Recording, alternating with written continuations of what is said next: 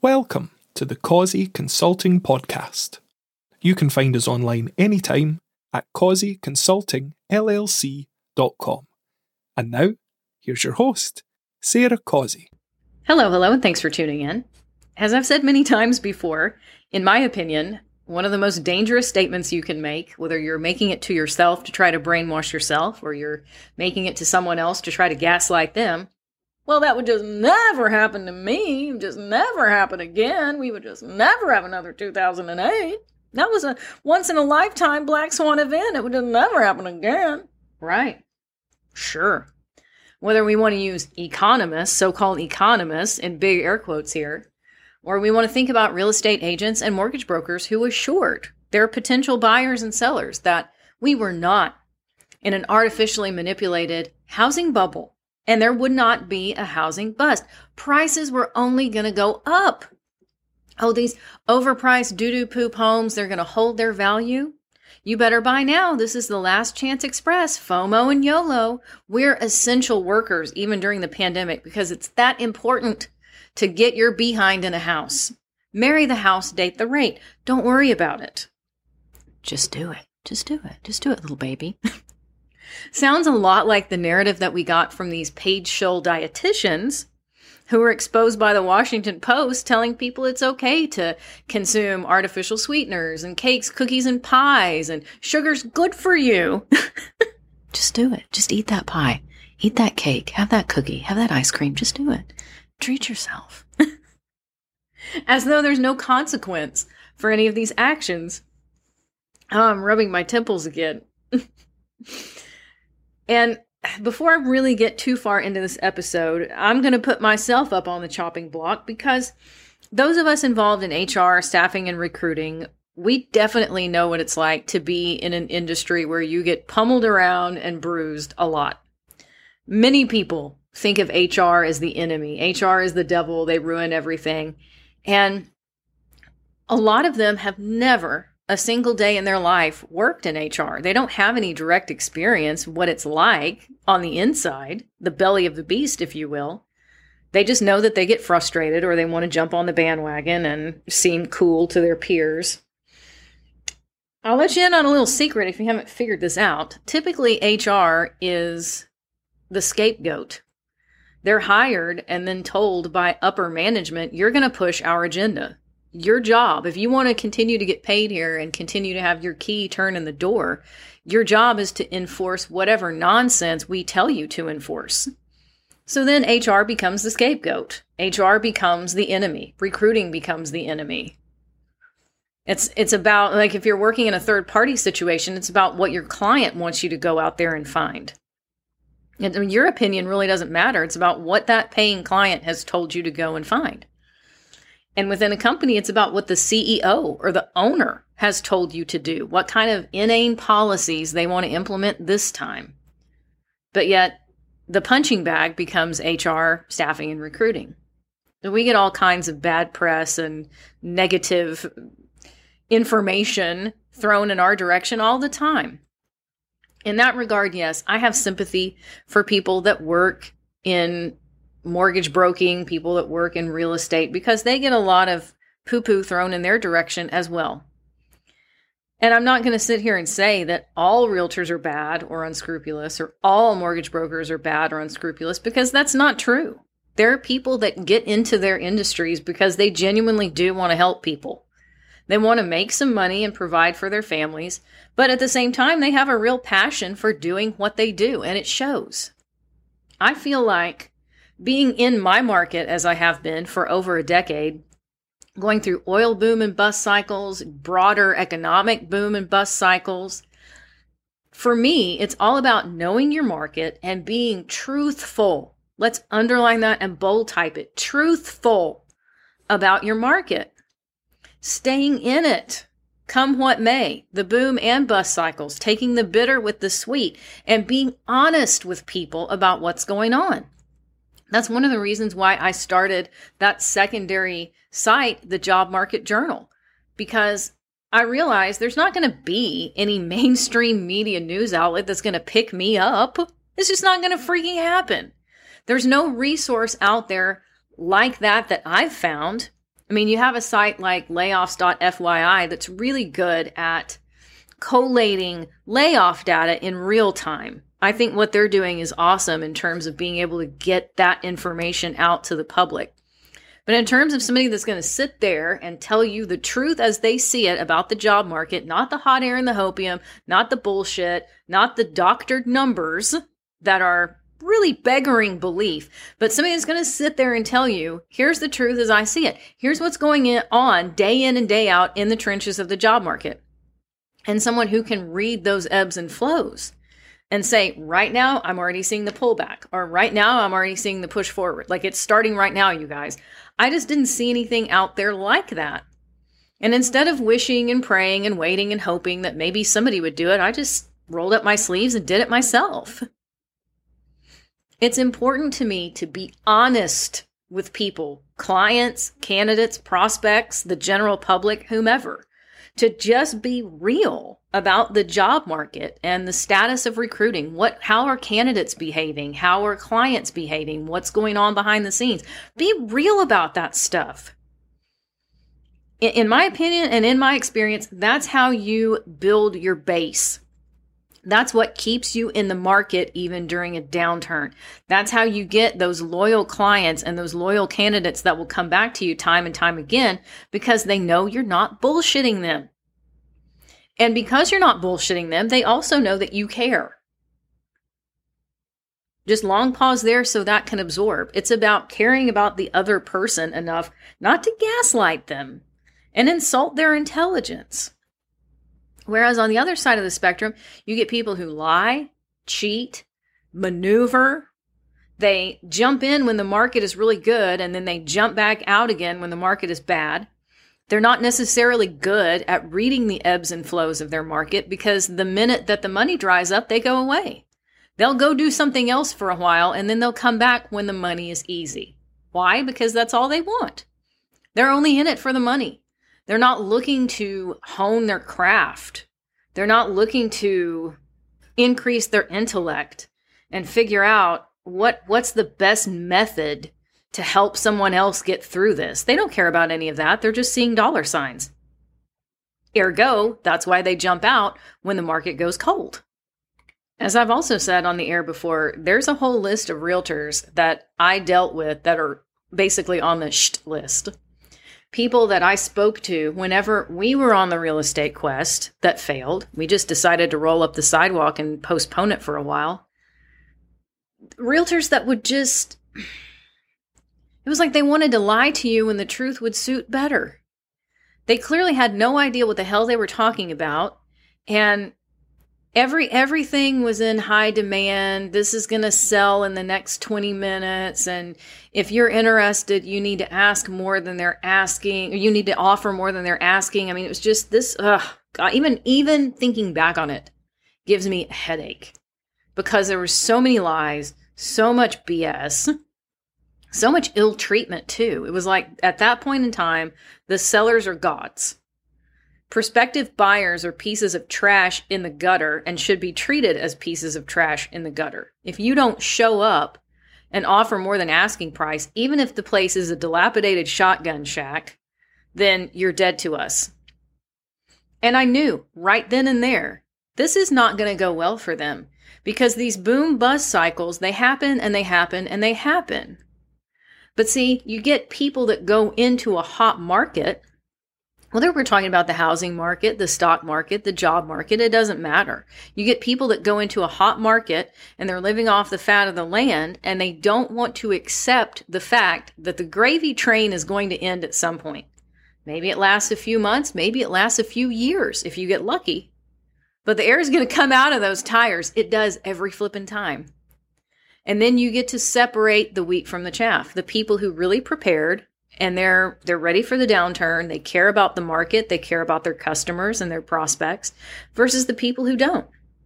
And let me tell you, there are a great number of people on that list of realtors I would never do business with, would never put a dime of money in their pocket. They're not in business anymore. They're already gone. Is that a surprise? No. Hell no. After all the FOMO and the YOLO and the craziness and people grossly overpaying for these doo-doo poop houses, getting in, and even in situations of new construction, finding out that they had bought a complete POS, what did you think was going to happen? Dobro Prajalovat Vimeriku. Nobody wants to exercise caveat emptor. It's like nobody wants to take a step back and go, it seems like maybe this realtor and their crony mortgage broker are lying to me and I need to cool the hell off. I mean, I could see this coming from a mile down the road. I'm like, people are going to start getting sued for this. You're going to have too many people with severe buyer's remorse, and they are going to be pissed the hell off, and they're going to look for somebody to take it out on. Now, here we are. On Halloween, the story broke, and I'm reading from Reuters. I'll drop a link so you can read this for yourself. U.S. jury finds realtors liable for inflating commissions, awards $1.78 billion, with a B, $1.78 billion in damages. And here we go. Reading from this, we find a U.S. jury on Tuesday found the National Association of Realtors and some residential brokerages, including units of Warren Buffett's Berkshire Hathaway, liable to pay $1.78 billion in damages for conspiring to artificially inflate commissions for home sales. The verdict by a federal jury in Kansas City, Missouri, could upend decades-old practices that have allowed real estate agents to boost commissions as home prices and mortgage rates rise, hurting consumers by making housing transactions more expensive. Plaintiffs in the class action included sellers of more than 260,000 homes in Missouri, Kansas, and Illinois between 2015 and 2022, who objected to the commissions they were obligated to pay buyers' brokers. I'm going to butt in and say, so this even predates the FOMO and the YOLO and the insanity that we started to see during the pandemic. This goes all the way back to 2015, which I find interesting. The verdict followed a 2-week trial. That seems quite short to me. The verdict followed a 2-week trial, and the damages award can be tripled under U.S. antitrust law to more than $5.3 billion. Today was a day of accountability, said Michael Ketchmark, the lead lawyer for the plaintiffs. The defendants included Berkshire-owned Home Services of America and 2 subsidiaries, as well as the realty Keller Williams, which that's a big name.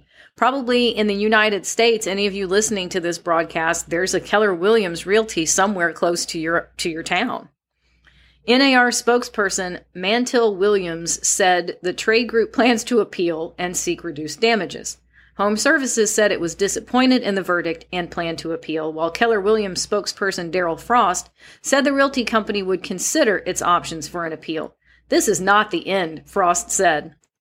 Broker compensation in the U.S. has typically been about 5 to 6% of a home's sales price, with about half paid to a buyer's broker. Home sellers complain that this model suppressed competition by keeping commissions for buyer brokers in the 2.5% to 3% range, despite the broker's diminishing role, with many buyers able to find homes independently online. Yeah.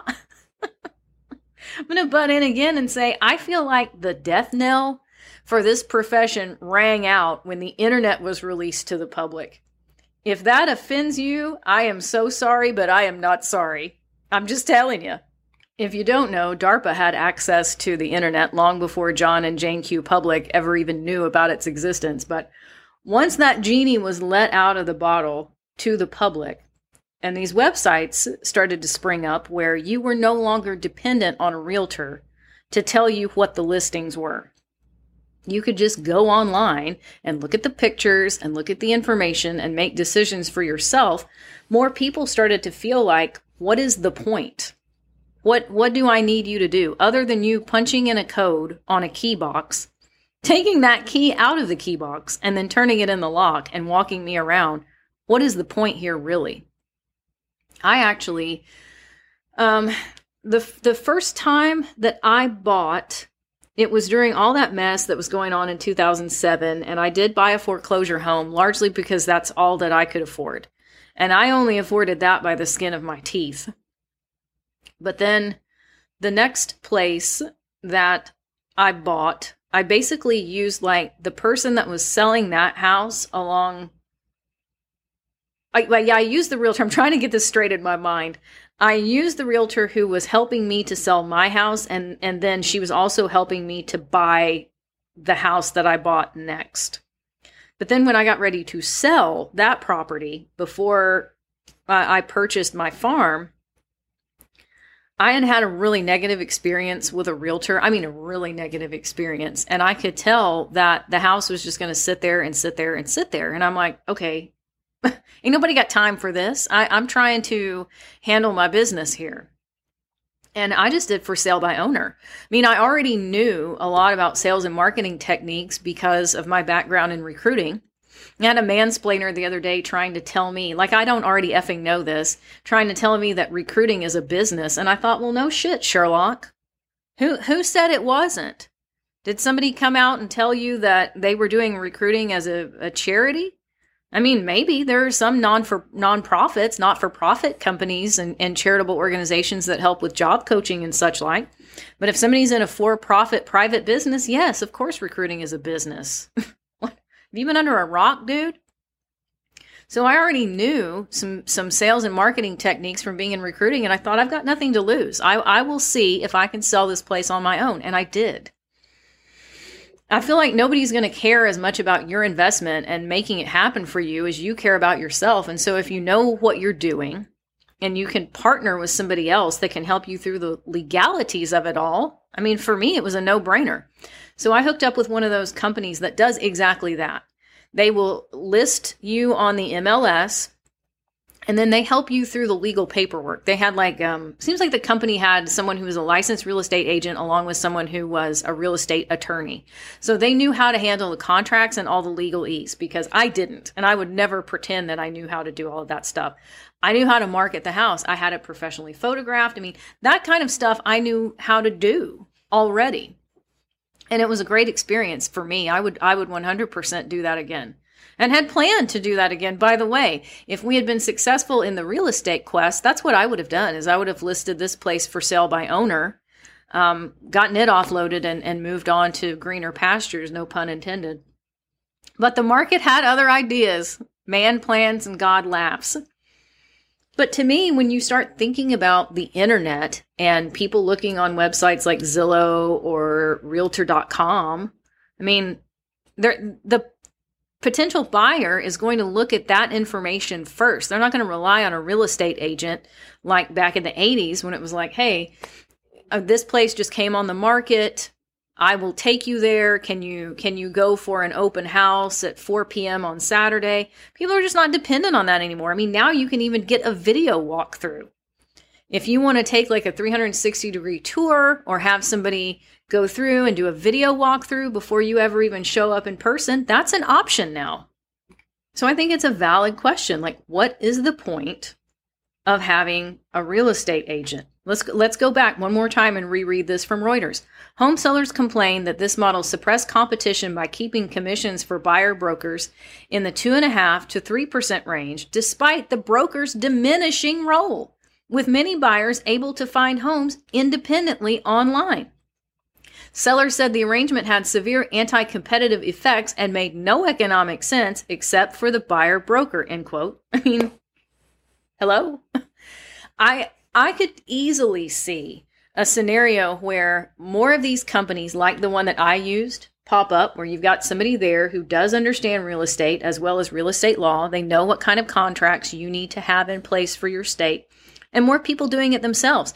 If you had some kind of website, and this may already exist and I'm just not aware of it, but if you had some kind of website or some kind of app where everything was plug and play, you could take pictures or you could have a professional photographer take the pictures and load them into the site and then type up, or have a sales copywriter, get a freelancer do it for you, type up some kind of hoo-ha about, hey, this property is whatever, whatever, whatever. Put in the key components of it. What kind of foundation does it have? What's the lot size? What's the age of the house, etc. And then just list it yourself. I think a great number of people would do that. If it were just that simple, that add water and stir, and you didn't need to go through the hoopla of dealing with real estate agents to get it done, I mean, to me, that seems very intuitive. One of the most dangerous things, in my opinion, is saying, well, that would just never happen to me. That would never happen. Even if somebody came out with a website or an app like that, people would still just choose real estate agents. It was, if you're in this industry, it might be time to think about what you would do as a plan B. I've had to have those conversations with myself about staffing and recruiting. I'm not going to sit out here and be so arrogant and hubristic as to think, well, there's just no possible way. There's just no possible what? There's no possible way that AI and bits of technology couldn't take human resources jobs. Of course it could. I'm not saying that's going to happen tomorrow, and I'm not saying that there won't be some kinks that have to be worked out. Probably at the beginning phases of any of that, there would be some disastrous stories, and then people would say, well, Steve, that's proof that AI won't take our jobs. No, it's just going to tell the developers what they need to do to work the kinks out. I know that probably sounds really Debbie the Downer. I'm just trying to be honest with you. Could a number of realtors, not all of them, but could a number of them be replaced by technology and for sale by owner scenarios? I think so. I don't see why not. Again, I go back to the artificially manipulated markets, the FOMO, the YOLO, the heat that was in the streets, the craziness. What did you think was going to happen? At some point, the tide was going to turn. People were going to be super pissed about the experiences that they had, not only with realtors, but brokers. I could very easily see some lawsuits coming down the pike for unscrupulous mortgage brokers. What did you think was going to happen?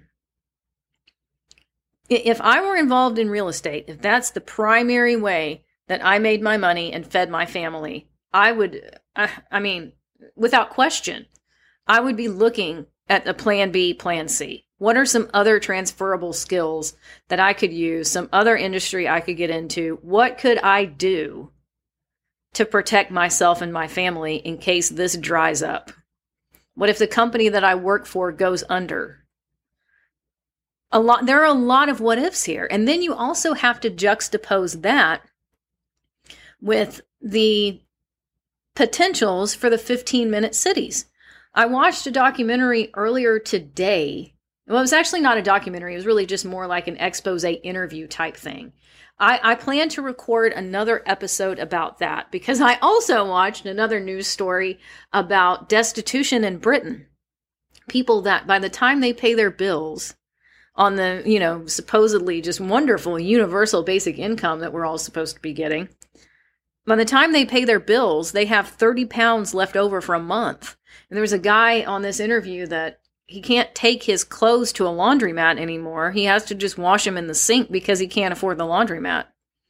And his meals, he's down to one meal a day, and it's usually whatever canned goods he can find from the food pantry. Very, very, very scary stuff. So you think about like universal basic income, nothing until you be happy, and the 15-minute cities, and just getting everybody into some hive where everything that you do is within 15 minutes. You rent, you don't own. Everything is within 15 minutes. The grocery store, the doctor's office, the dentist, anything you want to do is within this area. Oh, and you're not even driving anymore because there's no need. You don't need to have a car. Just stay in the hive. Everything that you need is in the hive, so just stay there, little peon, and enjoy it. Oh, and have no privacy either. When you think about the direction that these things are going with Build Back Better, Agenda 2030, and the 15-minute cities, I mean, how many residential homes are you going to be selling anyway? And again, am I talking about tomorrow, next week, next month, next year? No. I'm just thinking like broader, huge brushstroke here. I mean, is that a profession that eventually could just go away completely? Maybe except for selling properties to the power brokers?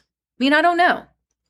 I don't pretend to have the answer to that. I'm just thinking out loud. And as I said, if it were me, if real estate or being a mortgage broker, if that was how I earned my living and how I fed my family, 100% I would be looking for plan B, plan C, thinking about other things that I could do in case that line of work dried up and it just wasn't an option to keep food on the table anymore.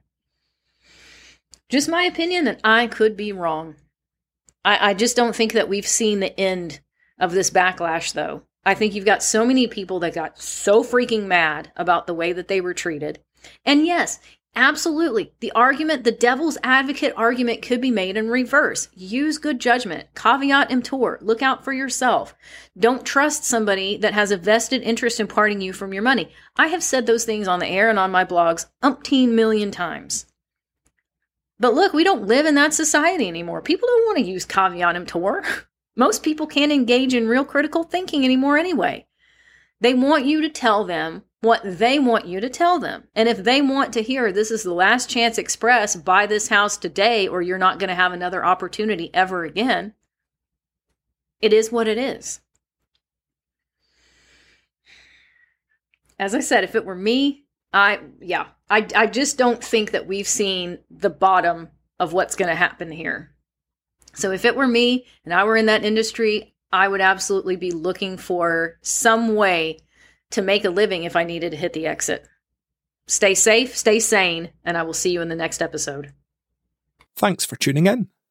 If you enjoyed this episode, please take a quick second to subscribe to this podcast and share it with your friends. We'll see you next time.